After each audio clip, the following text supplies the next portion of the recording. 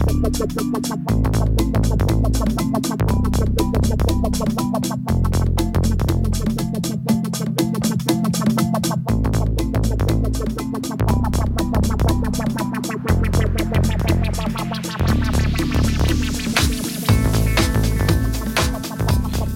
back to Sleep for Performance Radio. Up to episode 10 now. We're actually going to have an episode 11 we're going to throw in for this season. We're going to leave an extra one. But today I am talking to Rob Wilson. Rob Wilson is the head coach for PSE, Power Speed Endurance. And his focus is really around the use of your breath, which is an interesting area. So we talked to Rob about this today, about breathing and movement and mobility, strength and conditioning, and even martial arts. So Rob comes from a background in manual therapy, but as you'll hear in this episode, Rob got into yoga, early on in his life, and sort of got really engaged with yoga. Probably an area he wasn't going to go down in his life, and that's where he discovered the breath work. And in the last couple of years, he's been training with Kelly Starrett, who you may have heard on Joe Rogan's podcast, who's got some great books out like The Supple Leopard and has the Mobility WOD website. In addition, Rob is also a martial artist. He's trained in Judo, Muay Thai, Silat, Kali, and is currently trained in Jiu-Jitsu. Rob is extremely passionate about this subject, which comes across in this episode. So whether you're just looking to improve your breath, lower stress in your daily life, you're an athlete looking for a new edge, you're a shift worker, you're looking to deepen your practice in mindfulness, where we had some episodes before, this episode is definitely for you. So as we talk about in this episode, the breath is a key aspect to any sort of physical and mental performance, so Rob goes into this. Now in this episode, Rob also talks a lot about yoga as well, and I have to say, since talking to Rob, I've been really inspired to start doing more yoga. And since the recording of this episode, I've been probably getting about 4 to 5 yoga sessions in a week, and I have found significant improvement in not only my mobility but also my performance. My swimming has improved, my jiu-jitsu's improved, and more importantly, my ability to train twice a day or back-to-back days has improved as well. So I have very little downtime, and my sort of old injuries from running and other things have basically all but gone through yoga. So it's been very interesting. So Rob has really inspired me to start doing that. So maybe you might get some inspiration from this episode to try something new. Okay, we'll have a few ads and then we'll be straight into the episode. This episode of Sleep for Performance Radio is brought to you by Orbiz. Orbiz are a global consulting firm who facilitate the rapid delivery of significant and sustainable improvements in performance across a diversity of industries. They facilitate turnaround, transformation and strategic improvement programs through the development and implementation of a system and culture of lean and continuous improvement. Now, Orbiz are growing their global presence across the Asia-Pacific region, Europe, Middle East, Africa and the Americas. Their range of services include optimization of business development systems to deliver growth, through to operating system improvements that reduce cost by improvements in safety, quality and productivity. So what this means for your business, typically they will give you outcomes such as a reduction in cost. Who can beat that? Increasing capacity utilization, throughput, increase in revenue, profitability and overall customer value and satisfaction. Orbiz have extensive experience in facilitating change in challenging environments by utilising lean tools and methodology during engagements across the world, including diverse sectors in industry such as mining, energy, construction, transport, aerospace, manufacturing and healthcare. Orbiz people are industry professionals driven to achieve sustained results through the development of trusted relationships. So head over to www.orbiz.io, that's Orbiz, ORBIZ.io, for more information. Get in contact with them to organise quality systems to the test against the national standards. They provide commitment and dedication by providing you a high quality service. Now, I've worked with these guys before, they are excellent. They are a very diligent business and one that is trusted here in Western Australia. Sleep WA is one of the only sleep and respiratory centres to provide holistic care and treatment for all sleep and respiratory disorders, not just obstructive sleep apnea, which many people would have heard about in the news or in the scientific literature or even on this podcast. So Sleep WA believe that all patients deserve compassion, support, multiple treatment options and education to allow them to actively participate in their own journey to better health. Sleep WA provides a comprehensive service to diagnose and recommend treatment of all respiratory diseases and sleep disorders. This includes rare sleep disorders and those complicated by cardiovascular disease.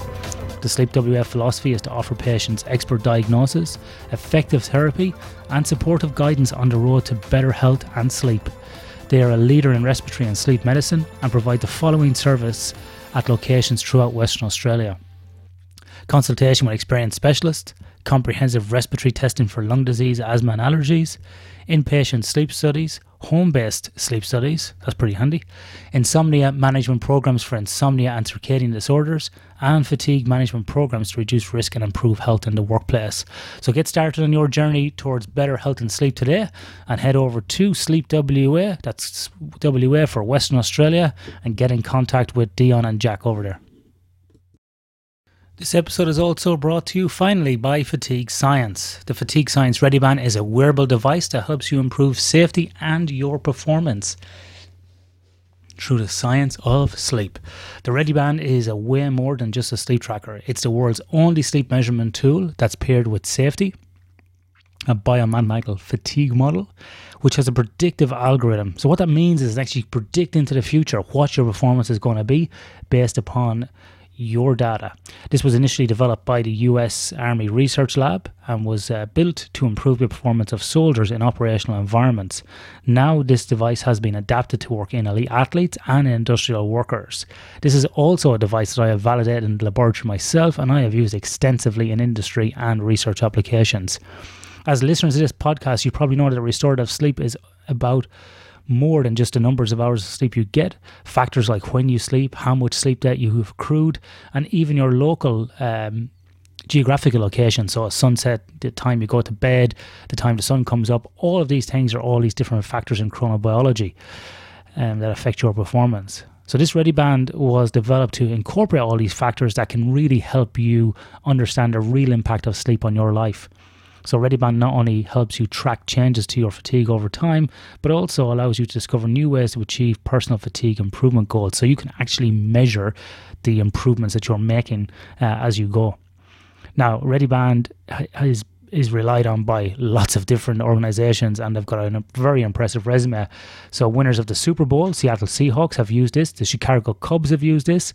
Military special forces and workers who operate in long shifts in dangerous environments such as tunneling underground, mining, oil and gas.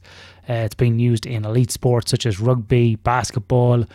It's been used at the Australian Institute of Sport. It's been used in elite MMA athletes who compete in the UFC.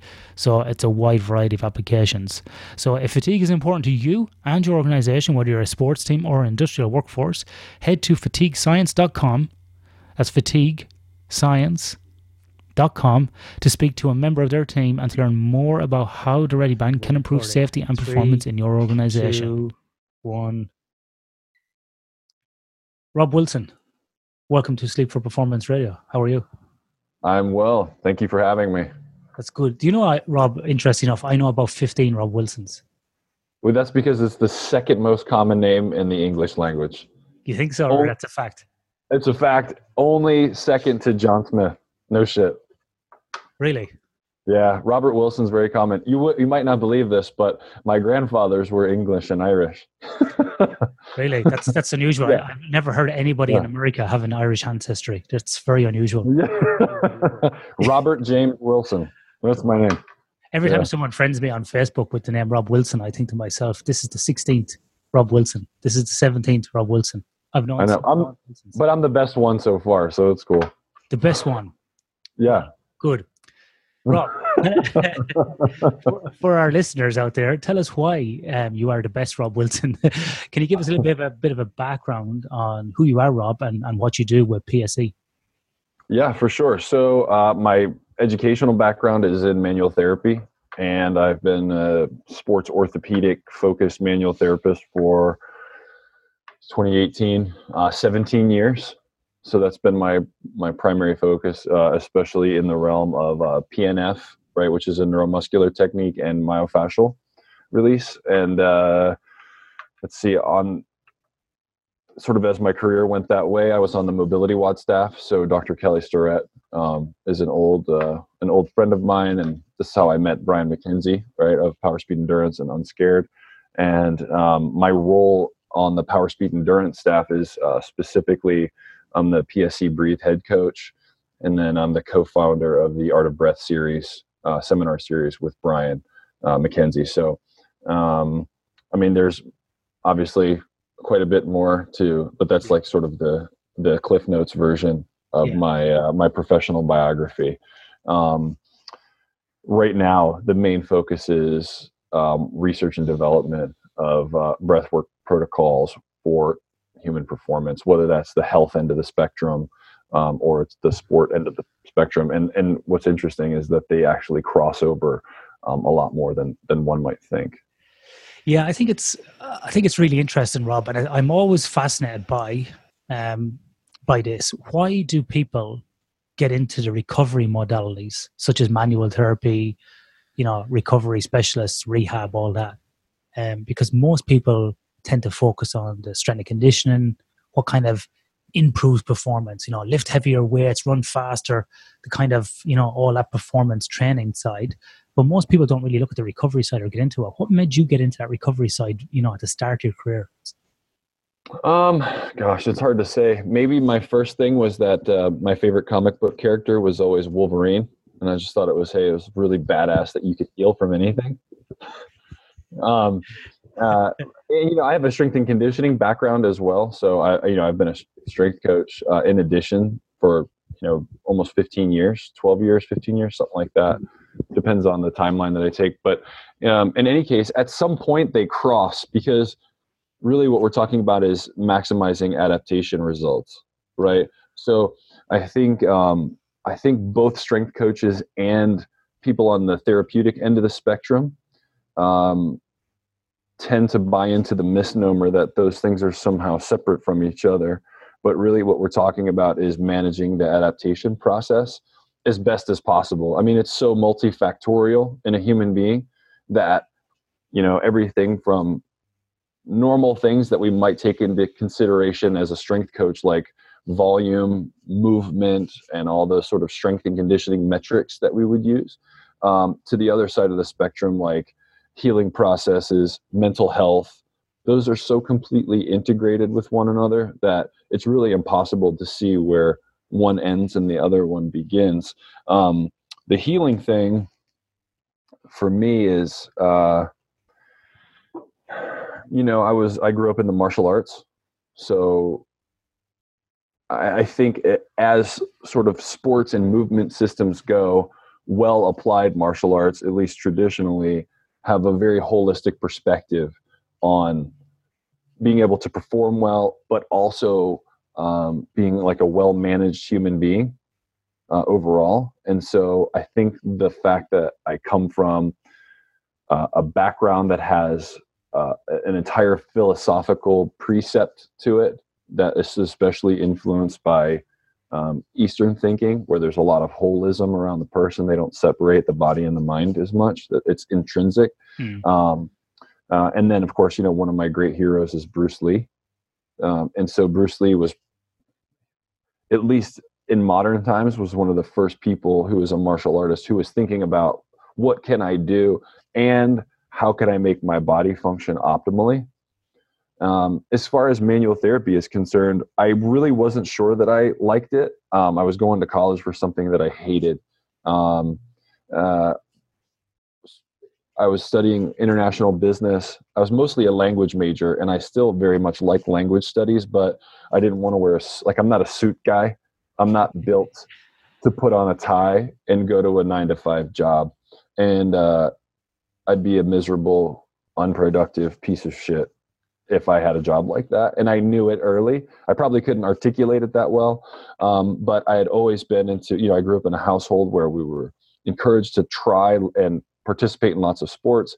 My parents were competitive athletes and martial artists, but also took very good care of themselves. We ate really well in my house. So it was just a part of the culture. And I knew that's what I really cared about. I was taking my buddies to the gym and talking to them about food probably since I was 15. And so I quit college and went to manual therapy school. I went to massage therapy school, and I was like, I want to do this. And then right away I knew like the fluff and buff thing isn't for me. There's nothing wrong with it, but my brain likes to solve problems. And so as soon as I started to work with people who had chronic pain, I was like, ooh, this is interesting. And then I realized, at least the population I was working with initially, most of the problems that they were having were because they didn't move often enough and in varied enough ways. And so I started prescribing all kinds of stretching. Like if you've ever read, I think Bob Anderson stretching is like super old classic. I was photocopying things out of that book for people, and I was into yoga. And so I was just a lot into movement. And then I was like, I really have to teach people how to move. And that's how strength and conditioning came into the fold. I learned that stuff. And then I realized that the intersection between those two professions was so obvious that if you have one without the other, it's incomplete. Yeah. For sure. Yeah, I think definitely, like when it comes to sort of strength and conditioning and recovery, it is a yin yang sort of interdependent cycle. You have to have both. You can't just constantly be going at full speed ahead, strength and conditioning type, always trying to get better and not focus on the recovery.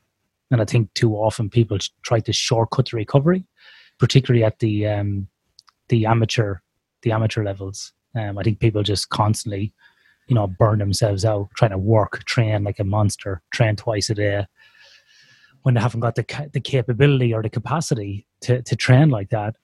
And I see this a lot with older people, including myself. It's probably why I broke myself recently. But kind of is what it is. And yeah, I think, I'm very much on the go hard side. I need to incorporate more recovery myself. Which is one of the reasons why I have you on, Rob. What kind of brought you to the breath work after, this sort of business career type studies and languages, and then through to manual therapy? What brought you into the breath work specifically? How did you get to that? Well, as I mentioned, I've been long influenced by, Eastern tradition, initially through the martial arts, and then, reading in the Zen tradition and meditative traditions for a very long time. And then I guess it makes me, when I think back to how old I was through my history, it makes me realize my age. But probably in my very early 20s, 19, 20, 21, I was really deep into yoga. I got into yoga actually while I was studying at college. I needed a physical education credit, and it wasn't honorable or spiritual. There was just pretty girls in the class, and I wanted to be in the class with the pretty girls who were fit. And so I went, but the instructor was amazing. And I realized very quickly that there was some deep merit inside yoga practice. And it was an Iyengar instructor. And then I basically, other than water sports, so I also grew up surfing, body surfing. I surf kayaked. I was always in the water. I live on the East Coast of the United States. And I gave up all my normal traditional sort of bodybuilder style strength work that I had been doing. And I just studied yoga probably about 6 years. And that was my first deep formal introduction. And when I say I was studying yoga, I don't mean I went to an hour yoga class a couple times a week. I mean, I sought out instructors. I've read the Yoga Sutras of Patanjali at least a dozen times. I've read the Hatha Yoga Pradipika, so on and on. I really wanted to understand what it is that I was doing. I spent a lot of times, I was up at 4 a.m. every day, blah, blah, blah. So the yogic practices were my first introduction into the sort of power that breath work can have over you. And then, of course I have talked about this many times before. And the more I reflect back, the more I realize how intrinsic it was to different things that I was doing, even though maybe I couldn't articulate it. So for example, when I was surfing, when you're surfing and you're paddling, you have to keep your mouth closed, right? Otherwise you get a mouthful of water. It sucks. So you learn to paddle in rhythm. You breathe only through your nose while you're paddling because you have no choice. And so I can remember like timing strokes with my breathing and things like that, but not like for the purpose of breath work. It was just happening. Just for practicality. Yeah, it was just practicality. Exactly. It was pragmatic application. I didn't develop any protocol or try to teach anybody else. You just have to keep your mouth shut and paddle. So in any case, the degree of focus that I had on at that time sort of subsided as I got into the CrossFit scene. But I still knew it was important. It just kind of went into the back files. And I don't know, I've been coaching athletes for some years, and there were some military guys, some special warfare guys that I was working with here in Virginia Beach. And one of the first things that I ran across was that guys, and this is, I know something that, we're going to get into today, I'm sure, because you're a sleep guy, is guys were having trouble sleeping because they were traversing time zones all the time, even in training, having nothing to do, even if they didn't have any, battle stress problems. Their training was taking them back and forth across the country all the time. And their circadian rhythm was fucked. And, these, excuse my language, but these guys would, like either take Ambien or drink or not sleep very much. And their bodies were breaking down. And so guys that I was working with would be like, hey, what can I do to sleep better? I used to recommend the book Lights Out. I'm sure you've read Lights Out. It's just classic, right? It's just right there in the corner of my bookcase over there. Yeah.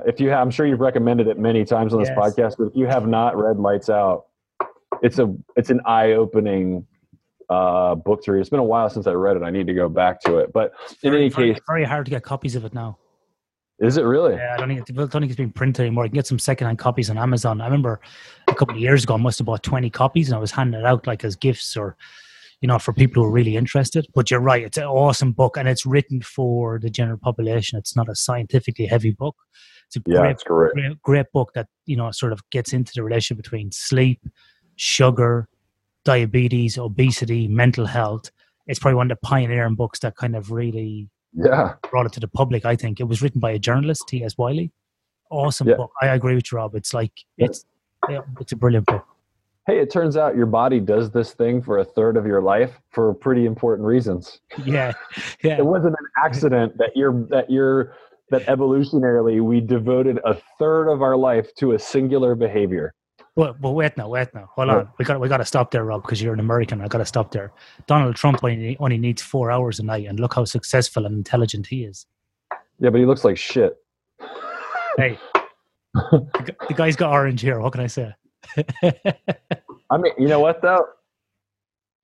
Different value systems for different people, right? Different strokes for different folks, as they say. What I want to know is he napping during the day? That's what I want to know. Because he might be getting 4 hours sleep overnight, but is he napping during the day? Yeah, but also look at, just as a quick aside, like look at presidents and how much they age even in 4 years. Oh, yeah. Barack Obama's hair went like grey to white in no time. Boom. I mean, it happens, but, that's why it's a public service. That's how it should be thought of, right? In any case, the breath work, so I lost track of it for some time and started to get back into it to help soldiers. And then my real big boost back into it was when I got introduced to the Wim Hof method. Oh, yeah. So I did Wim's course, the Iceman, a few years ago. I did his online course. I was starting, my consciousness around it was gaining momentum by this point. And then he was one of the bigger voices in the scene. And, I read the book and can we just pause there, Brian? Or sorry, Rob, because I want to talk about. I've heard other people talk about the Iceman. I've listened to many podcasts, and if anybody hasn't heard of Wim Hof, the Iceman, even if you're not into his work, just go and watch him on YouTube or hear him on a podcast. He's quite inspiring just to listen to. you obviously met him and did this course face to face. What was he? No, I didn't. I did not. I did his online course. Yeah. Okay, yeah. So you didn't actually get to meet him. No, Brian has met him on a few different occasions, and I have not had the opportunity as of yet. I think, at least from what I can tell from a distance, like any method, like once you codify a method of something, then immediately there's limitations. But what I will say is that everybody who's working in this space owes Wim a debt of gratitude, because he's brought so much attention to the importance of breath work that it's really impossible not to mention him.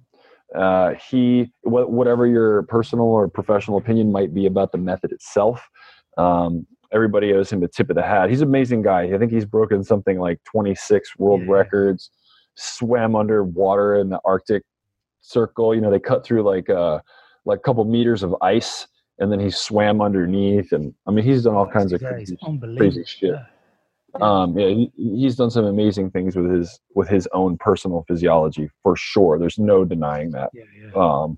So he really shows us that like human beings are more capable than what we might think, and that an enormous amount of our potential is untapped yet.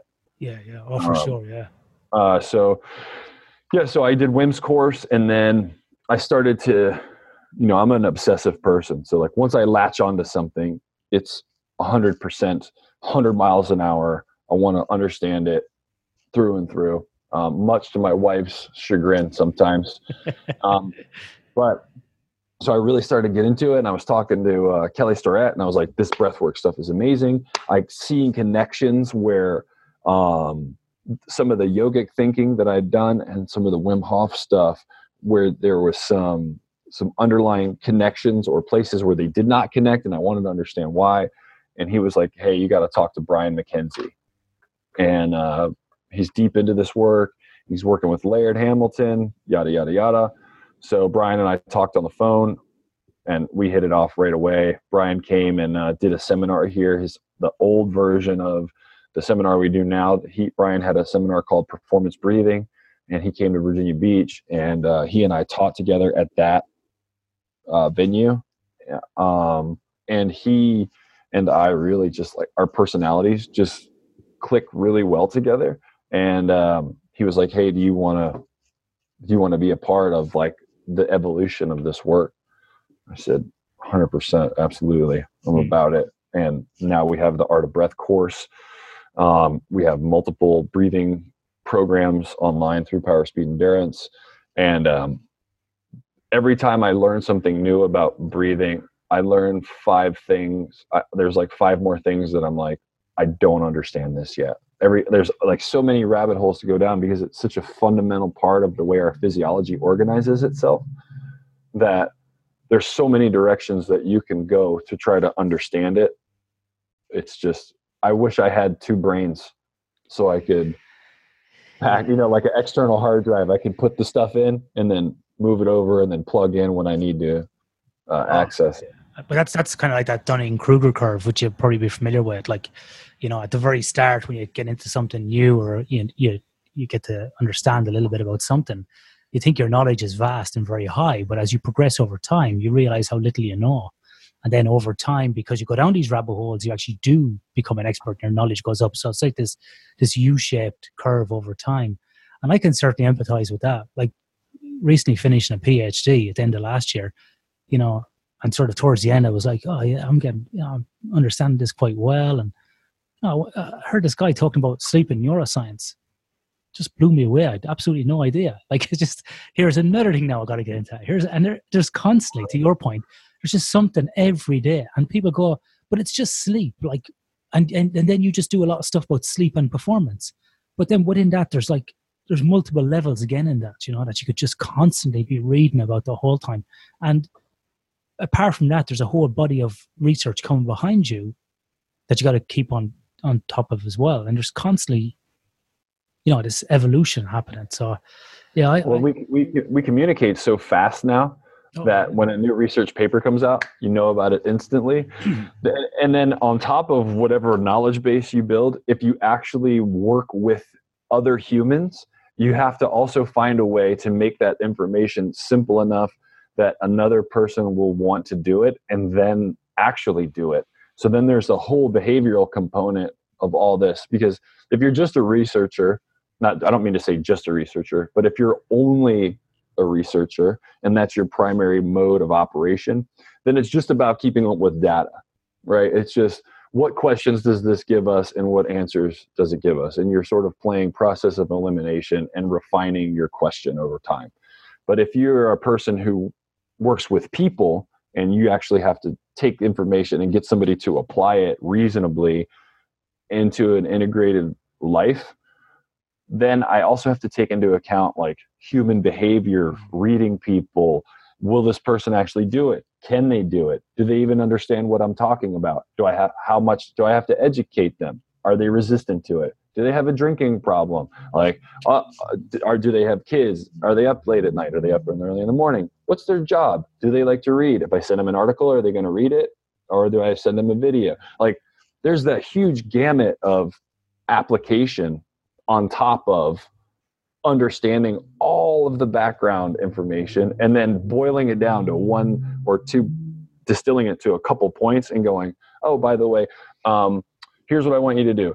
No blue light and go to bed on time. Like, what two factors can I distill down that will have the most impact based on the library of shit that I read? What can I give the person today? So like in the course of 17 years of manual therapy, I've read about all kinds of reciprocal inhibition and, myofascial release techniques and all. And most of the stuff I show people boils down to like less than 5 things. Yeah. It's interesting. Because it's like, what will they do? Yeah. It's really interesting to say that, because like one thing I've enjoyed about my career is working and doing laboratory-based studies, applied-based studies, consultancy work, working in companies, being in the military, working with athletes, working with people in mining, oil and gas, executives, all that. The only people I don't like working with is parents and kids. I can't do that. I just can't. That's the only part I have to stay away from. That's the hardest part. I can go out onto a remote mine site, talk about sleep, work cycles, roster cycles, fly in, fly out, shift optimization, looking at engineering data. When a parent asks me about their kids sleeping, I just want to turn off. I can't deal with it. People get too emotive about it, so I can't deal with it. But to your point, I think it's great that we get these crossover applications, and that's where some of the true learning, Rob, I think comes out, where we can take these common themes and put them across from different industries, different people. But one thing I've learned recently I've been doing is I'm not telling people what they can't do or your example of don't have any blue light. Now I've changed it to be more positive, and that's something I've learned the last year, which is like, watch as much TV as you want until 9 o'clock at night. Drink as much coffee as you like till 2 o'clock in the afternoon. Drink as much alcohol as you want before 6 p.m. Because when you start saying that to people, automatically you're like, I can do this, I can do this, I can do this. These are the parameters when I have to stop, as opposed to no alcohol, no TV, no coffee, because straight away it's a negative. And then you feel like people are feeling like they're having something reduced or taken away from them. So for me, that's been a learning in the last 12 months, is about telling people what they can do as opposed to what they can't do. And I seem to get better compliance with that. Yeah, that makes total sense to me, for sure. Yeah. That's like, so I do time restricted eating. Yeah. Very familiar. And about 9 o'clock at night, I don't eat anything until maybe 10 or 11 the next day. And for me, I don't know that that's for everybody, but for me and my lifestyle, it works quite well. I feel really good. I train fasted.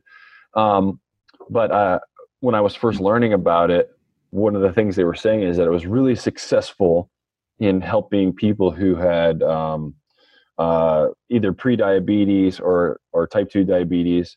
And they weren't sure yet if it was just because of, like the circadian rhythm of digestion, or if it was just because most of the crap that people eat is late at night. And so when they started limiting what time they could eat, so they could be like, eat whatever you want, but you have to stop eating at 8 p.m. Yeah. Well, most people, they're sweet tooth, and when they eat shit, is after that time. So they're just not eating it. And so then they were losing weight, and they were like, they had to do further studies to see if it was a correlation or a cause behaviorally. So I was like, oh, so that makes sense in the context of what you're saying. So Rob, coming back onto the breath work, because we're going to digress here, I feel, on 20 different brilliant topics, which is awesome, and I love it. But can you give us a quick overview of what the respiratory system is and what we're talking about when we talk about breath work? So if we were to isolate the respiratory system within the body, what's parts of the respiratory system are we looking at? The most fundamental role of the respiratory system is to bring oxygen in and to push carbon dioxide out. So oxygen is our primary energy fuel resource in the human body, and carbon dioxide is the primary waste product from aerobic respiration, right? So aerobic means with oxygen. So that's it. That's the function of your lungs, is to bring air in, pull oxygen out of that air, right? Because people assume air and oxygen are the same thing, but they're not, right? Only 21% of air is oxygen. On average, it's to draw oxygen out of the air that you take in, diffuse that oxygen into your bloodstream so that your body can use it to maintain metabolic function. Air or oxygen in, carbon dioxide out. That's the basic idea. Now, there's way more that's interconnected, but we just talk about basic respiration. That's the idea. Okay. And so what's the purpose then, really, at a very basic level, of why do we need oxygen in our body? What's the purpose of oxygen when we suck it in, really? Well, the mitochondria in your body, right? So that's the powerhouse of the individual cell that creates your primary source of energy, right? So ATP.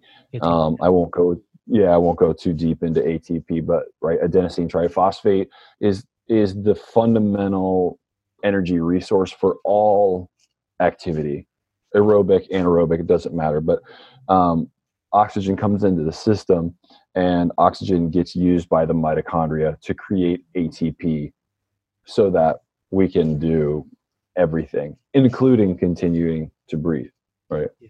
So, and this is a process that's happening literally from the moment you're born until your very last moment on Earth.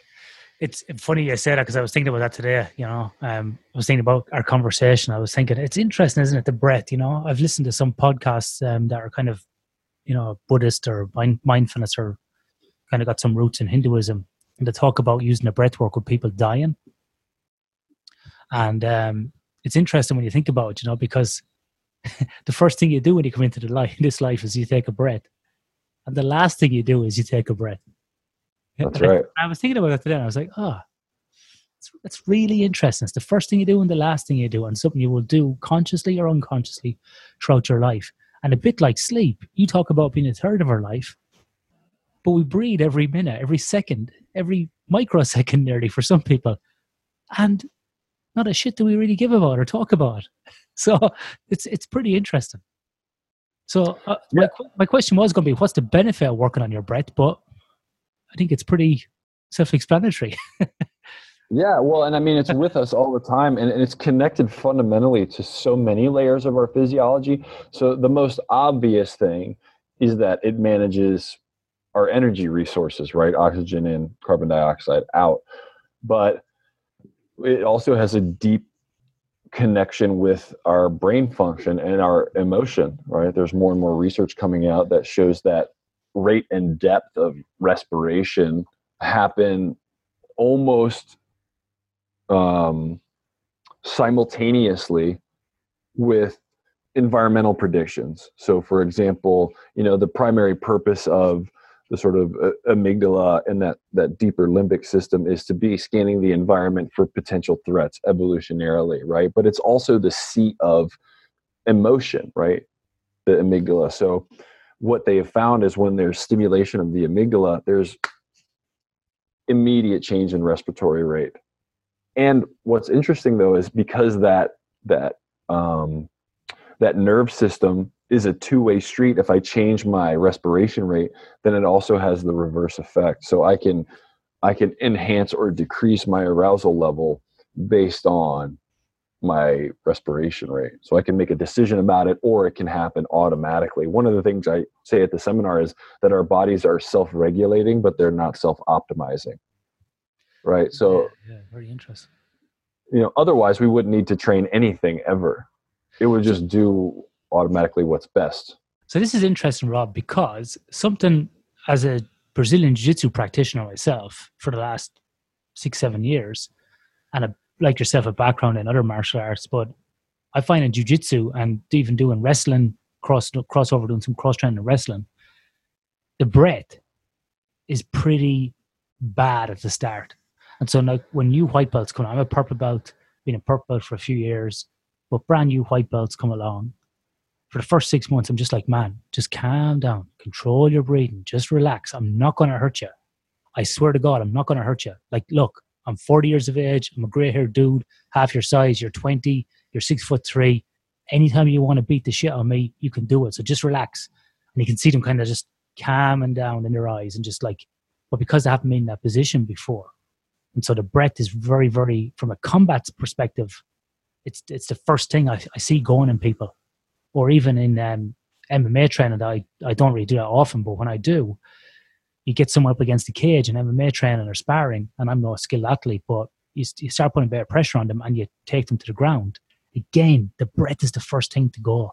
Why is that? Is that related to what you're saying, or is it something completely different? 100%, because one of the things that engages the sort of, not fight or flight, that's the sort of the layman's term, right? Fight or flight. But what we find is at the most base level mammalian response, it's flight or freeze. Now, usually there's some training, whether purposefully or not, that engages the fight response, either a past experience or purposeful training.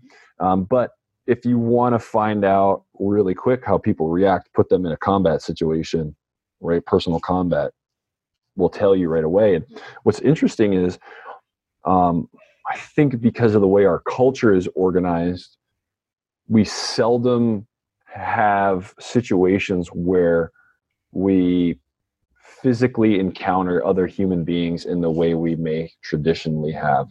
Now, in some places, it might be different. Like some cultures are just a bit scrappier, as I'm sure you're well aware. Right? Oh, we never fought growing up in Ireland. Yeah, right. I think I was 0-30 by the time I was 7. Well, and the thing is that human being, like a lot of times, it's the unknown, right? I don't know what will happen here, but then also your brain may be reading like this is a potential threat, like I'm engaging in a physical struggle with another human being. And what's interesting is you do find that naturally, because I'm a Brazilian Jiu-Jitsu practitioner, if you roll with another white belt or you roll with a black belt, there is a far greater difference between how they're addressing the conflict and how they're breathing. One is probably because a black belt has such a much higher skill level, or even purple belt like yourself, that you're using far less actual metabolic energy to perform the task required. You're not using any more tension in the system than is required.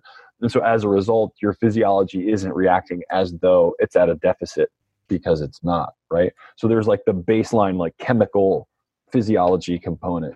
But then there's also the part with our brain. You've been in that encounter so many times and been vulnerable and come out tapped, gotten tweaked, whatever the case may be, that you go, it's not a big deal, because it has become your normal, right?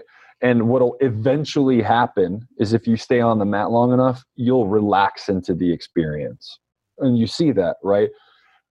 Black belts are usually more in control. They're breathing, they're moving, even if they're moving fast, they're still relaxed. And it'll just kind of happen. It just takes like a decade plus. Yeah. Right?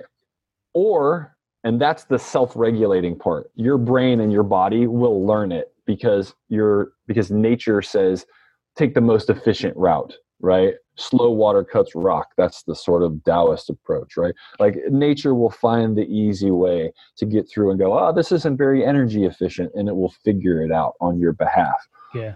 Or you can engage in a breath practice that allows you to, one, systematically address your energy needs, going, hey, listen, nothing that major is happening right now. I really don't need to go like we literally just slapped hands. Yeah. Right. Right. Which happens. And it totally happens, right? It's a tremendous asset for me because I literally listen for other guys to start hyperventilating and try to execute a move in time with that, because I know that their reaction is not going to be, they're not going to make the best decision possible then. Yeah. Right. And then the other component of that is managing our breathing, even while under sort of high movement, high stress scenarios, allows us to, Dr. Andrew Huberman from Stanford University coined this term self-directed adaptive plasticity, right? Which means basically self-directing the ability for my brain to change itself. That's adult learning, right? I have to decide that I'm going to learn now. And what happens a lot of times is that the learning curve for adults initially in jiu-jitsu is very slow, and people quit early because it's really hard. And what ends up happening, I think, is this doesn't just happen in jiu-jitsu, but it's obvious in jiu-jitsu because you interact with the person so intimately. Yeah. Is that when adults learn things, they're so focused on the anxiety of the learning that they don't put themselves in a state where they can actually become better at the thing. So in jiu-jitsu, what's been really helpful for me, or actually a lot of skill tasks, even where there's something unknown happening, is to try to use my breathing to stay relaxed.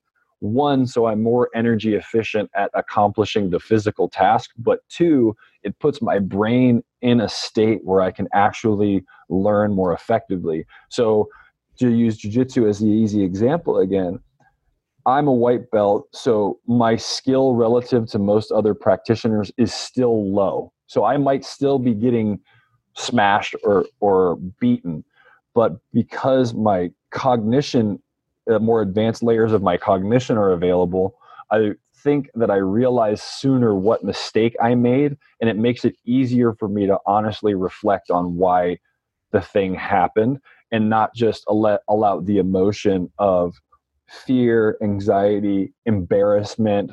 Like, you can do away with all of that shit and just go, well, what exactly happened? What was my part in that? What could I have done to prevent it? And what skill do I need to practice in order to make the likelihood of that happening less next time? That's a very fundamental sort of way to think about skill development. Unfortunately, to mature into that thinking on its own takes a very long time. But to do away with all that other stuff and just be about the actual thing is the key. And I mean, honestly, that's what Zen and Buddhist traditions, right, have been talking about for thousands of years, is sort of, you need to temporarily subjugate the ego. I don't think we should dispense entirely with the ego, but what we're really finding out is that there are some neurophysiological markers for the subjugation of the ego, or what in like psychology or Buddhism or Eastern traditions might be called subjugation of the ego, and that there's a physiological state that actually can be measured, and that we can control that thing with breathing. And that's something that people have been saying for thousands and thousands of years. It's the essence of Zen tradition. It's the essence of martial arts traditions and how you should act and behave and learn in martial arts. And I think the barrier to that in Western culture has been simply the language, because we're scientific, right? Yeah. So on that point, Rob, then, you talk about this link back to, like, Hinduism and Buddhism, which we've kind of interwoven in the conversation so far. Is this something that's been around for thousands of years that we're just sort of rediscovered in a different light? Has it always been around, as you've probably discovered elements of it through your yoga journey, your Wim Hof interaction on, and with other people and so on? Or is it like just version 2, version 3, version 4, version 5 of breathwork? Yeah, one of my mentors in manual therapy used to say, there's no new horses, just new riders.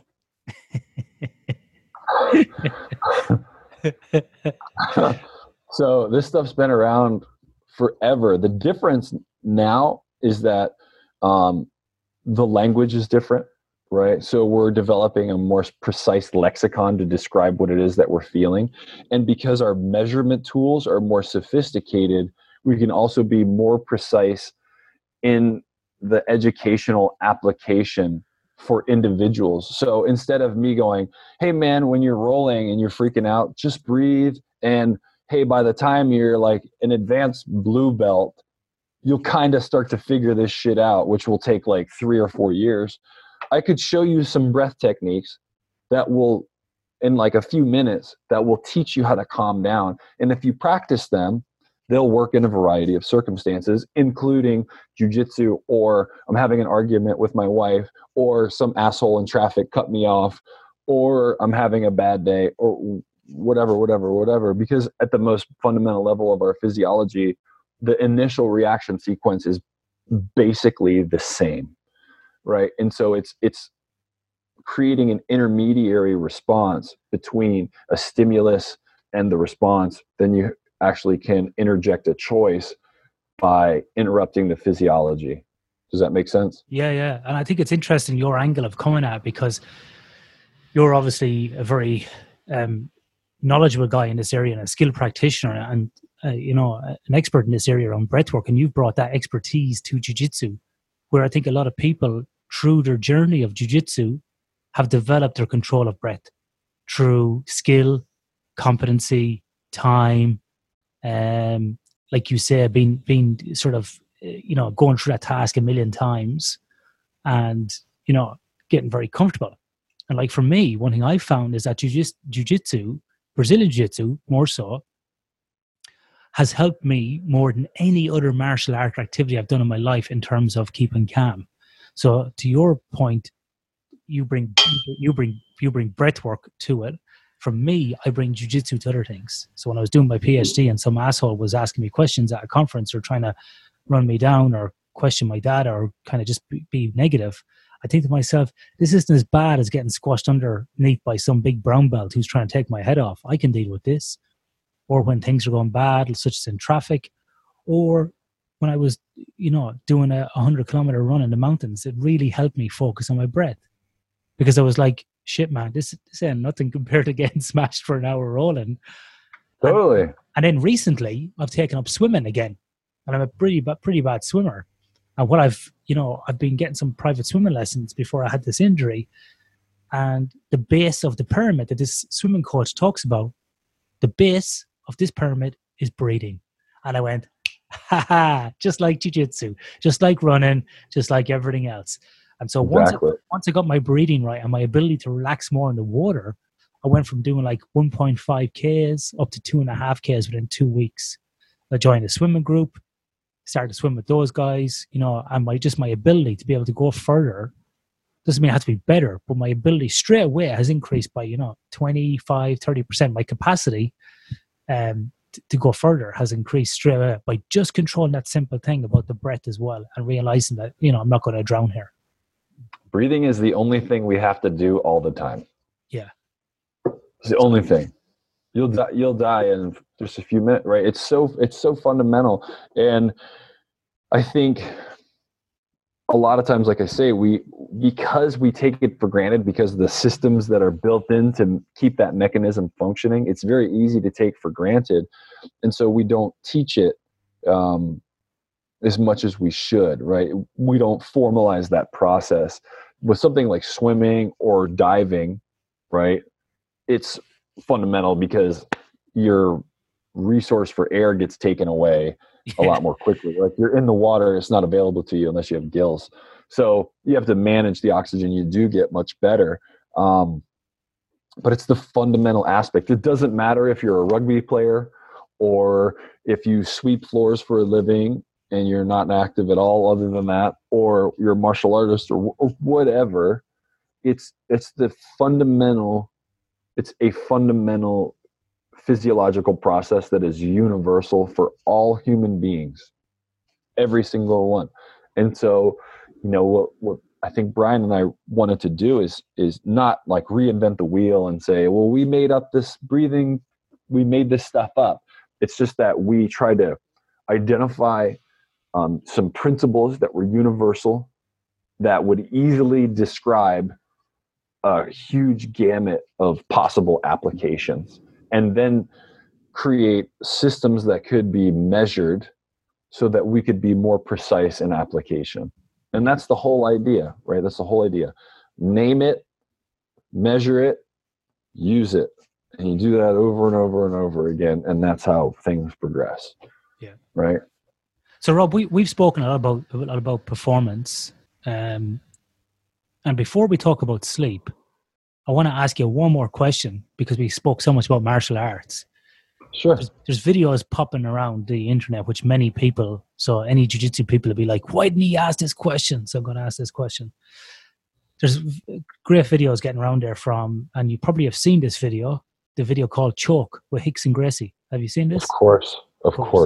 If you're a jiu-jitsu practitioner out there, you're not a jiu-jitsu practitioner, so you watch this, and it's free on YouTube, so you have no excuse. In that video, Choke, we see Rickson doing a lot of this breath work, and yoga type stretching and a lot of movement stuff. And you hear people like Joe Rogan going, man, Rickson was onto it years ago. And maybe, did he always do that, or did he just do it as an older athlete? And sort of in interviews, you find out that he sort of always done elements of this. So what kind of breath work is he doing there, Rob? Do you know what he's doing? What's that kind of method? Because I see guys at jiu-jitsu trying to suck their stomach in with no real success, and kind of wondering. Yeah, well, you have to know why you're doing it, right? So you got to know your why. I think Kron, his son Kron, is probably the one who carries the torch the most with some of the integrating deeper practices into jiu-jitsu. Rickson's an interesting character, universally regarded as the best ever. I don't think there's any single jiu-jitsu practitioner on the planet who would argue otherwise. The only people who maybe come close are like Marcelo Garcia, and a couple of those like sort of universal greats. But Rickson was the groundbreaker for a lot of that, just showing the efficacy of jiu-jitsu. In the video, in Choke, he's doing some things, at least to my knowledge, from yogic traditions. So he's doing Kapalabhati breathing, which means that means shining skull. Kapalabhati means shining skull. And that's a faster paced breath rhythm. And then he's also doing some work with the bandhas, right? So bandhas are, in the yogic tradition, they think of it as an energy, like a blocking energy flow in sort of Kundalini channel. In physiological terms, it has to do with like fascial diaphragm. So like your pelvic diaphragm, your respiratory diaphragm, and then there's a sort of a third diaphragmatic system that's in the throat, so you can lock the throat. Interestingly enough, free divers use those locks. They just call them locks quite a bit to keep, when they have air stored in the chamber of their thoracic cavity, it's to keep additional air from escaping out of their mouth accidentally, out of their mouth or nose. So they actually lock their throat as they dive. But in any case, Rickson, that thing that he's doing with his stomach, is almost like a reverse breath pattern. So as you suck in like that, it creates a vacuum, and it creates a really interesting stretch for the anterior portion of the diaphragm, and then also because you're creating a vacuum in the opposite direction. You're actually creating an upward vacuum. Then the internal intercostals get stretched quite a bit. So if you ever have a chance with somebody who's competent instructor to show you how to do that, I would say that's the most freeing thing I've ever done for my trunk.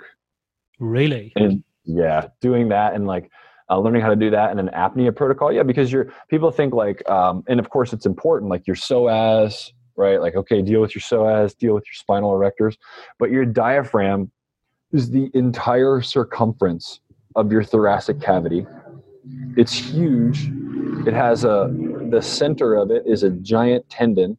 It attaches all the way around and then goes down your spine. So it has an enormous surface area that it connects to, and it connects to your low back, right? And it actually crosses. So if you think about like the diaphragm where it connects to the front and side of your thoracic and upper lumbar vertebra, it looks like if you've ever seen a venomous snake when it unfolds its fangs, Yeah. It looks like that, and it has these two fingers, sort of these two fangs that go down along your spine and actually share connective tissue with your psoas. And so as you open all that up, it's sort of a secondary way to get to the psoas. So if your psoas is really locked up, breath work actually is sort of a back door into getting the low back to release. And then we all know, like, if your low back is stiff, basically trying to do anything else is a bitch, right? And if you can get your low back, your trunk, your hips to open up, then your the rest of your body, sort of the dominoes sort of fall on their own. So what about the upper back then, Rob? Because many people will hold a lot of tension in their shoulders and neck. Would that help there as well, or is that what you need, a different protocol? No, I think that one isn't precisely for that, but it will move up the chain. But again, if you wanted to go deep into it, I mean, there's some easy things, you can do with like some lacrosse balls and things like that to get the vertebra and the ribs to move better. But as far as like traditional breathing exercises, like the cat and cow, or some people say cat camel, and breathing into the end ranges of that is probably the simplest thing you can do. I found that for me, my upper back opened up the most doing apnea work, because you have to fill up the top end of your lungs. So a lot of us never really see the very top end of our breath system, and we don't really see the bottom end of the breath system, because we don't get, not that your lungs, they don't really fill up the bottom and then it goes up, and it's not exactly like a glass of water. It kind of simultaneously expands, but it will only expand in the direction that the container is open enough for it to expand. It's like if you had a coffee cup, you're trying to blow up a balloon inside of a coffee cup or inside of a bucket. Yeah. Right. If there's more space, the balloon will get bigger. And your lungs are the same way. So traditionally, apnea type protocols, or if you want to get into the mechanical side, like the cat cow or cat camel, however you want to refer to it, those are easy things to implement. Awesome. So Rob, moving on to this podcast always takes wild and wonderful tangents, so this is brilliant. But we will bring it back to a couple of sleep questions. For the people you've worked with, Rob, or maybe what you've seen in your study of this area, how does working on the breath benefit sleep? I think it helps people change gears a little more easily.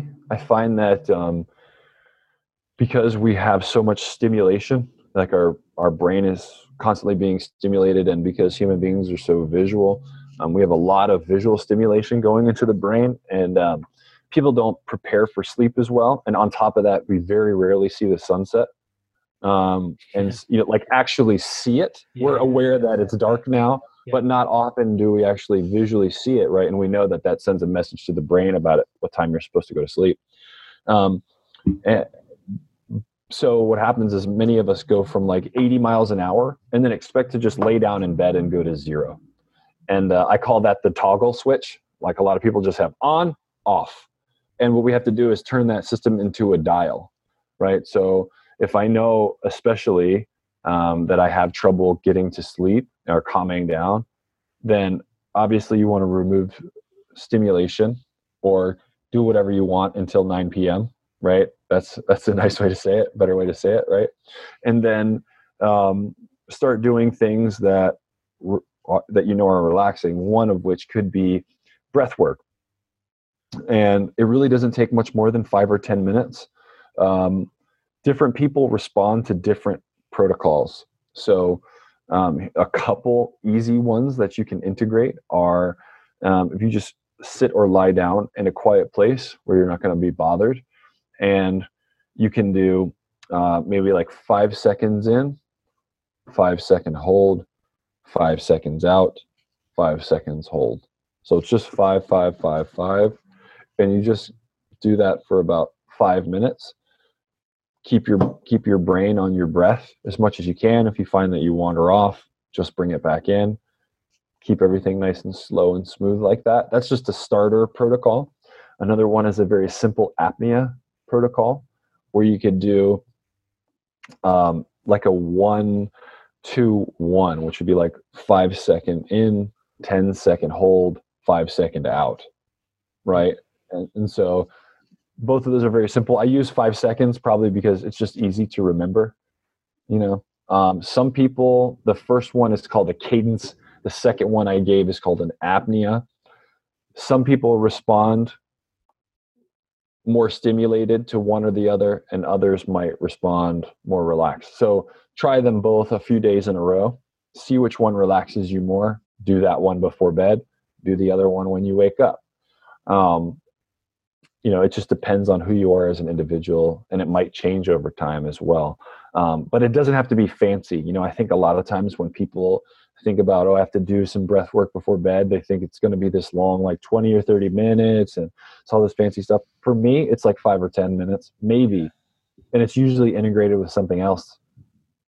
So Rob, in your work or in your study again, have you seen that it helps with specific sleep disorders, whether it be sleep-related breathing disorders such as obstructive sleep apnea, people who may be experiencing oxygen desaturation, or even those people with sleep onset insomnia and anxiety, which you alluded to a moment ago?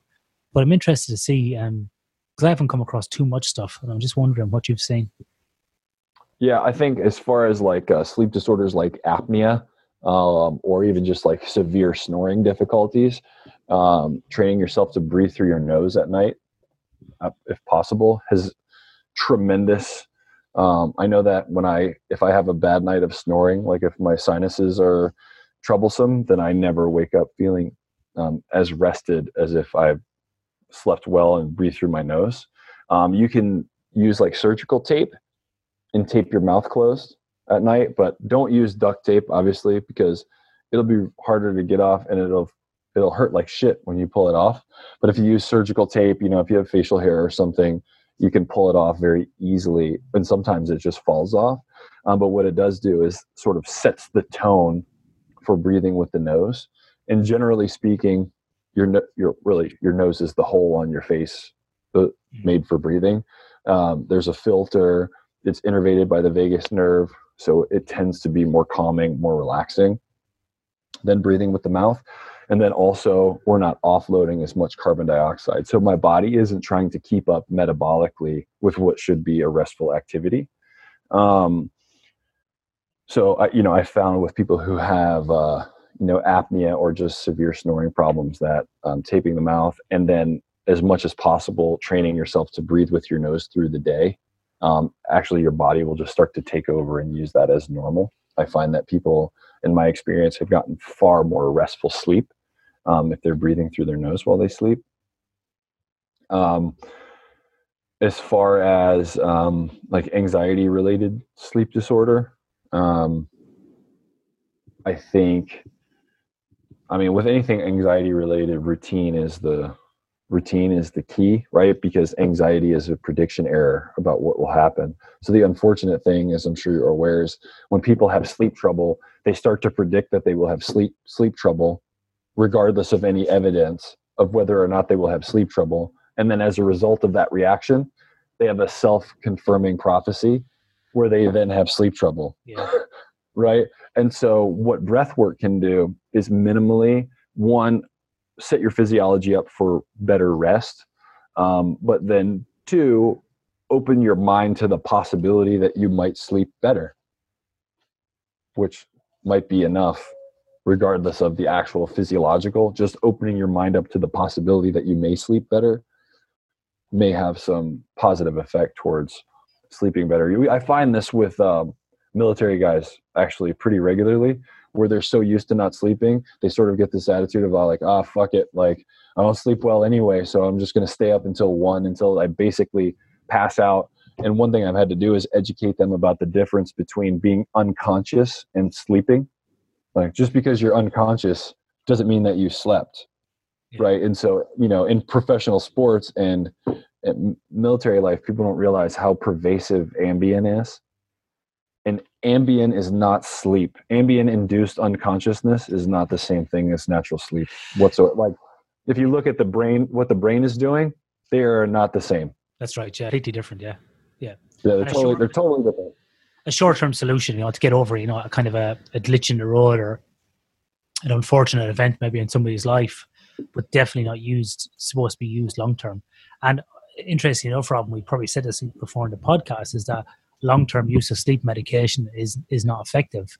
What is effective is sleep hygiene, protocols before bed, like you alluded to and spoke about. And then also the other thing as well is that, interesting enough, things like chamomile tea and relaxing activities before bed over a 5-year period are more effective than taking Ambien every night or other sleeping medication. So it's definitely not meant to be a long-term solution. Well, of course they do, because that activity is regulated by rhythm, right? That's what it's called, the circadian rhythm. So your brain is starting to predict what's coming next based on the behavior that you're engaged in currently, right? So if I have the same things that I do before bed each night, then my brain goes, oh, this is the thing that we do before we go to sleep, right? So like for me, it's not just breath work, but I tend to like roll out, like do soft tissue rolling before bed. And whether or not that actually physiologically makes me sleep better or not, there may be some things to do with perception, but it's a regular activity that I engage in immediately prior to bed, so that I am anticipating sleep after. I go, oh, I do this, I do the dishes. The lights are down actually early. I do the dishes. I shut my phone off. I roll out. I maybe I'll do some breath work with the rolling out, and then I literally get into my bed and close my eyes. Yeah. Not like I get into bed and then I turn my phone back on and I watch a show and I do some other shit. No, I like do those things and then go to sleep. And anything other than that is not part of the protocol, right? And so I think breath work also, while having a measurable physiological effect towards relaxation, also helps create an easily integrated behavioral pattern that can help people prepare for sleep. It doesn't require extra stuff, right? Because they have to breathe anyway. It's not like anybody can say like, well, I don't breathe before bed. Right? Yeah. You do, just breathe this way. No, bro, right? I don't. No, bro, I don't. That's what you'll hear. Yeah. No, bro, I seriously don't. No, bro, I don't breathe, man. I don't breathe. I'm cool. Yeah. I'm like one of those people, one in every 5 million people who doesn't breathe. Yeah, they're dead. Yeah. That means you're dead, and sleep is no longer a concern of yours. I think it's really interesting, Rob, what you said, because we have a guest coming on the podcast who we were supposed to record with last week, but he'll be, even though these episodes are going to be released all at once, but it doesn't really matter when they get recorded. We have a guy called Professor Russell Foster who's coming on, and he's got a TED talk which has got over 5 million views. Russell has been on the Infinite Monkey Cage BBC podcast with Brian Cox, the physicist, been on TV in the UK. He's won multiple awards. He's coming here to Perth, Australia in a few months, but he's coming on the podcast. He was actually my PhD examiner, great guy as well. And Russell specialized in circadian rhythms, and he's going to be talking more about this. But what you say is interesting, because there's a couple of things happening with a circadian rhythm. Like you said, these are things that happen, and hour by hour we can break this down. Our bodies are behaving in a certain way. We cannot flip these circadian rhythms completely. We're meant to be asleep between 3 and 6 o'clock in the morning. We're at a low body temperature. This is when we're supposed to have REM sleep, and so on and so on. But also, exactly what you said earlier on, we need to observe the sunset, which helps us kind of click into that mode about, we are coming down, so to speak. And not only is that happening internally with every human, but externally, these what we call Zeitgebers in sleep science, or time givers, a German word for these things that we do, or this routine, such as stretching, rolling, your breath work, turning off your phone. All these things are cues. And so when we have people who are traveling or experiencing jet lag, which is a form of circadian rhythm disruption, we say to people, go outside, observe the sunset, have dinner on local time, have the routine that you normally have before at home, before bed. Try to mimic those things as well, because the routine and what's happening internally, so the endogenous and exogenous factors, are completely, kind of meshed together. So it's interesting. Yeah, you find out what does your body naturally do, and then you create a protocol to support the best information that you have about how nature is functioning. Yeah. That is all training across any system everywhere. It's because you can't disobey nature. We think we can, but it's actually not possible. It just means you don't fundamentally understand the consequence of that action yet, right? But you don't really disobey nature. You obey nature, and then you get an undesired consequence from the way you obeyed it. Oh, exactly right. And that's what people say. Oh, I get by in 6 hours. You know, No, you don't. You might get by, or you might function, but you're not optimizing yourself. And to your point, no, you don't, because later on you're going to pay for it. And like Tim Ferriss has said on his podcast, and I agree with this, there is no biological free ride. No, there is not. There's not. I'll tell you. So briefly earlier, I had mentioned to you about that personal experiment that I'm running. Yes, tell us about this. And, yeah. So one of the large measures that we use, and that has been repeatedly found through research to be a good measure of autonomic function, is carbon dioxide tolerance. And if people want to know more about this carbon dioxide tolerance test, they can go to powerspeedendurance.com/breathing and find out more about it. But just for our conversation, we'll keep it easy. So what I wanted to do is to see the relationship between my sleep, my neurological function, and breath protocols. And so I'm only about a week into this personal experiment. So each night, obviously I go to bed. I try to stick to my normal routine as much as I can. I wake up at my normal time, and then I record what did I do the night before when I went to sleep. So was it like a normal night, or did I do evening jujitsu, or whatever? Did I have a disagreement with my wife? Whatever it was, right? So I record what I did. Then I take a tap test on a cell phone, right? So I do a tap test where you're just tapping your finger as many times as you can in 10 seconds, both left index finger, right index finger, which is an indicator of neuromuscular function, right? So what do you tap? What are you tapping there exactly? Like a calculator? The screen. There's a small target on the screen. Yeah, and it just adds up how many times in the 10 seconds that you tap. So it's just a basic reactivity indicator. By no means is it the coup de grace. Is it an app? It's an app. Yep, tap test. So I did the tap test, then I did my carbon dioxide tolerance test, and then what I would do after that is a breath protocol. And the breath protocol will be, I'm going to try 4 different ones, one different one each week for 4 weeks, right? And I would do my breath protocol, and then I'll retest those metrics. I'll do the tap test again, and then I'll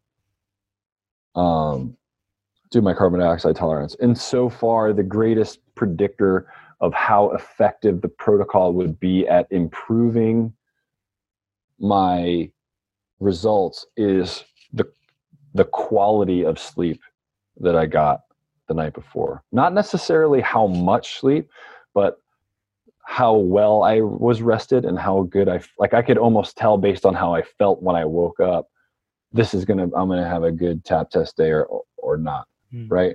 Especially the initial one. So I could be like, oh man, I feel groggy. This isn't gonna go great. Now, of course, I'm still in very early stages, but it doesn't surprise me that that's the case. Like, I know about myself that I'm very sleep sensitive. So I feel like for me, I can buffer nearly any physical or psychological stress if I get enough sleep. I mean, I can buffer. Now I know that's true of everybody to some degree, but I know for me as a person, like, I don't tolerate sleep deprivation well.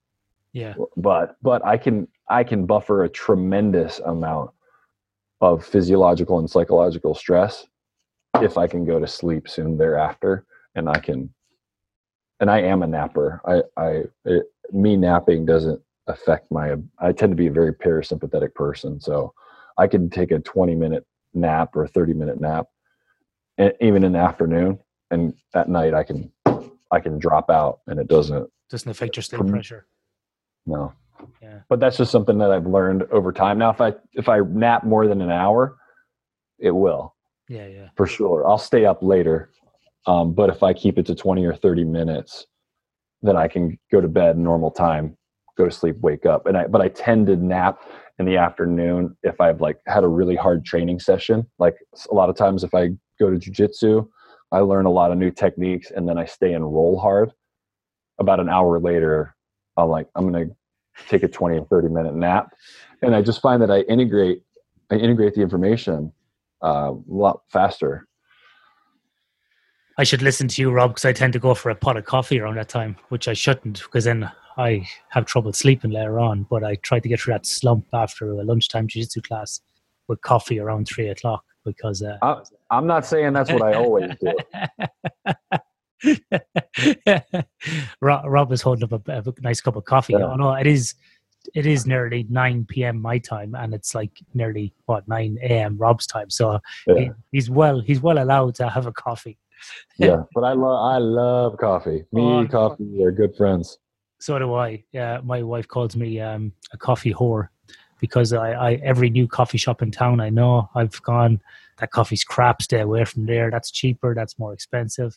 So I know all the coffee haunts in this town. It's my only vice and my best vice. And I think it's kind of ironic that in the sports world, I published, to the best of my knowledge, I was the only person to publish a paper that looked at the effect of caffeine on sleep after a competition, which we published earlier on this year.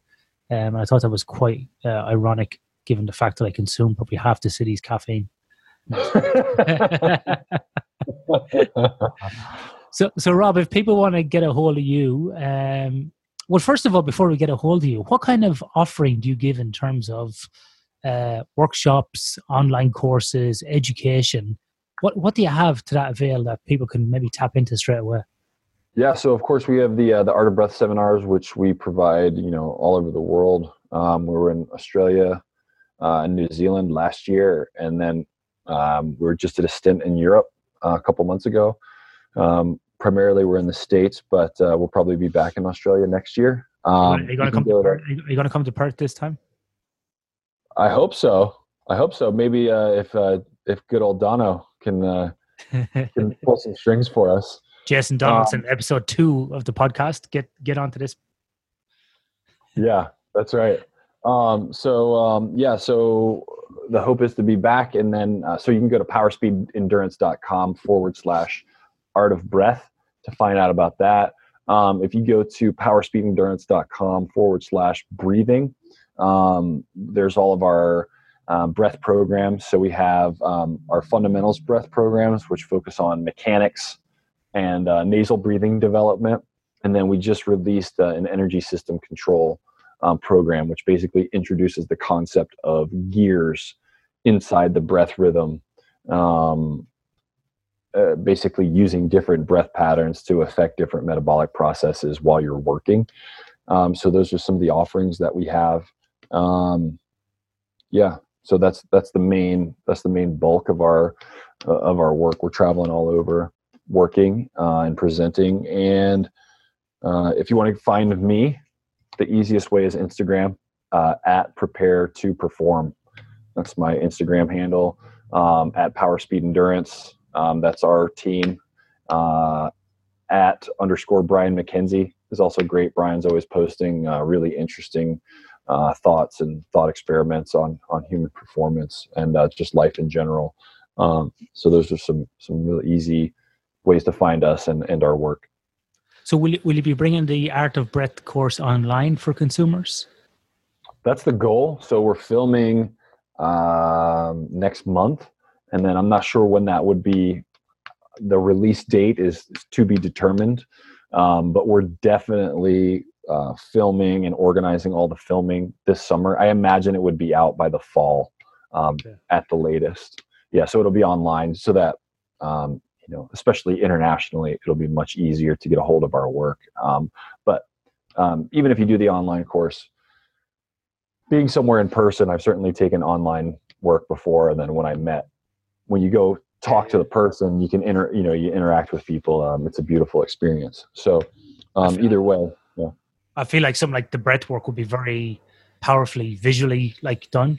For me personally, instead of reading about a protocol, to see a protocol would be very, to kind of go along with and have a timer in the corner, for example, or even see somebody. I would find that very beneficial for someone like me that learns by kind of seeing and doing more so.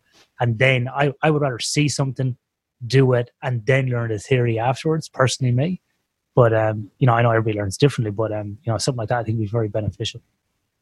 Yeah, that tends to be how I function as well. I'll see a protocol, I'll try it, and then I go, okay, what the hell's going on here?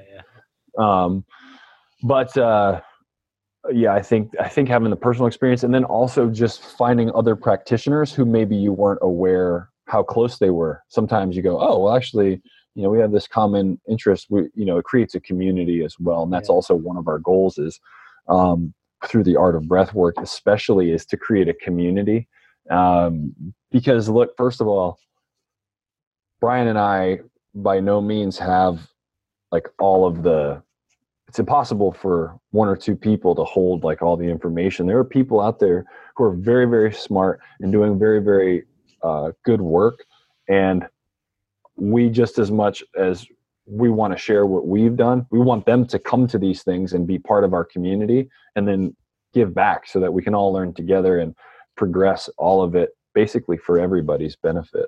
Yeah, no, for sure. Yeah. And so, Rob, are you available then to do like kind of one-on-one consultations with people who may want to work on specific breathwork activities via Zoom or Skype? Absolutely. Yeah. So powerspeedendurance.com. People can find me there and do a coach consult for sure. Happy to do that work. Rob, thank you so much for giving up your time. Really appreciate it. Great conversation. My pleasure. Thank you for having me. No problem, mate. It's great. I love the tangents, and I hope we can meet face to face and kill each other in jiu-jitsu in a controlled environment, and then talk about why we panicked and didn't breathe right. Love to. If I come back to Australia, I'm definitely bringing a gi. There's no question. Definitely, man. Have gi will travel. Have gi will travel, yeah. And also, we also have a song at the end of the podcast. I find it very, very fitting to have the Top Gun original soundtrack by Berlin, Take My Breath Away, to bring us off into the sunset. How's that sound? Very nice. Beautiful. Great song. 32 years old. Thanks, Rob. Thanks, Ian.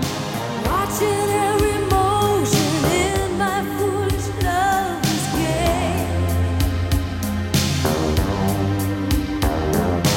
On this endless ocean, finally lovers know no shame. Turning and returning to some secret place inside.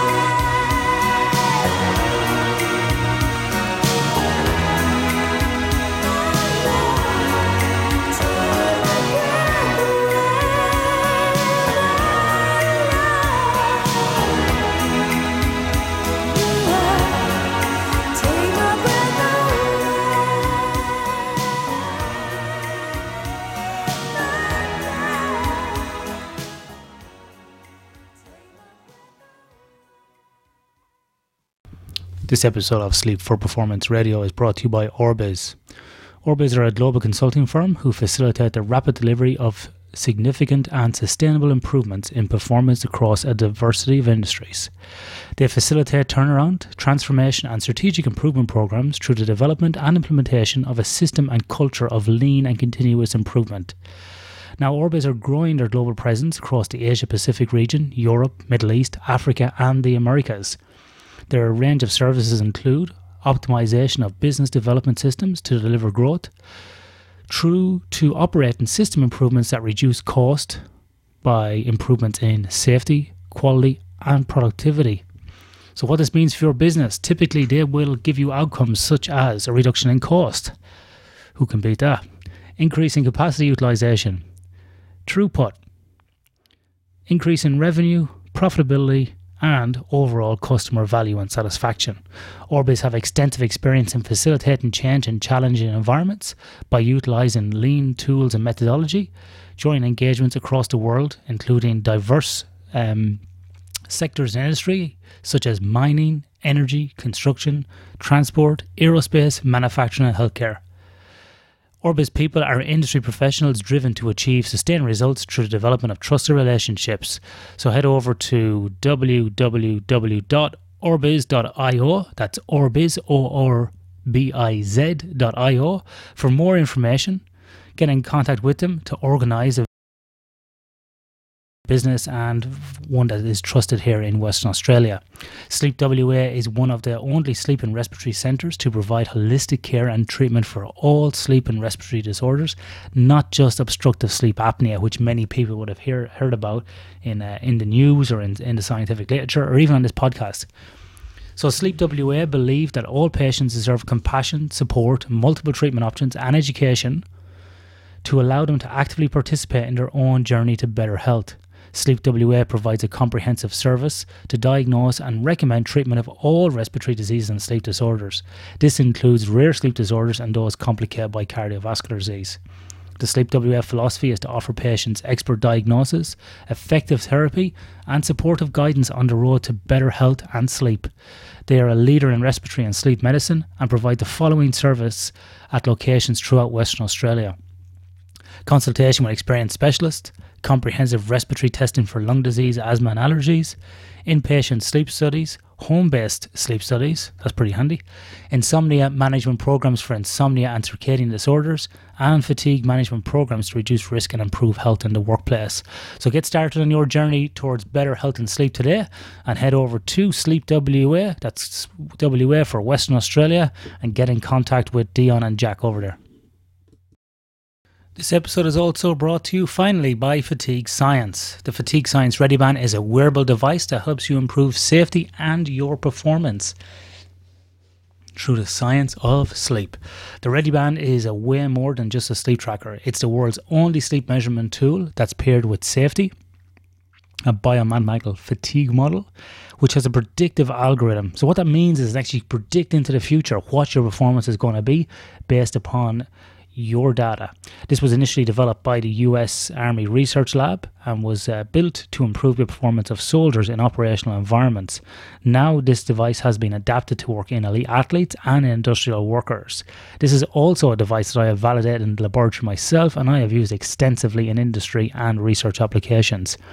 As listeners of this podcast, you probably know that restorative sleep is about more than just the numbers of hours of sleep you get. Factors like when you sleep, how much sleep that you have accrued, and even your local geographical location. So a sunset, the time you go to bed, the time the sun comes up, all of these things are all these different factors in chronobiology that affect your performance. So this ReadyBand was developed to incorporate all these factors that can really help you understand the real impact of sleep on your life. So ReadyBand not only helps you track changes to your fatigue over time, but also allows you to discover new ways to achieve personal fatigue improvement goals. So you can actually measure the improvements that you're making as you go. Now, ReadyBand is relied on by lots of different organizations, and they've got a very impressive resume. So winners of the Super Bowl, Seattle Seahawks, have used this. The Chicago Cubs have used this. Military special forces and workers who operate in long shifts in dangerous environments such as tunneling underground, mining, oil and gas. It's been used in elite sports such as rugby, basketball. It's been used at the Australian Institute of Sport. It's been used in elite MMA athletes who compete in the UFC. So it's a wide variety of applications. So if fatigue is important to you and your organization, whether you're a sports team or an industrial workforce, head to fatiguescience.com. That's fatiguescience.com to speak to a member of their team and to learn more about how the ReadyBand can improve safety and performance in your organization.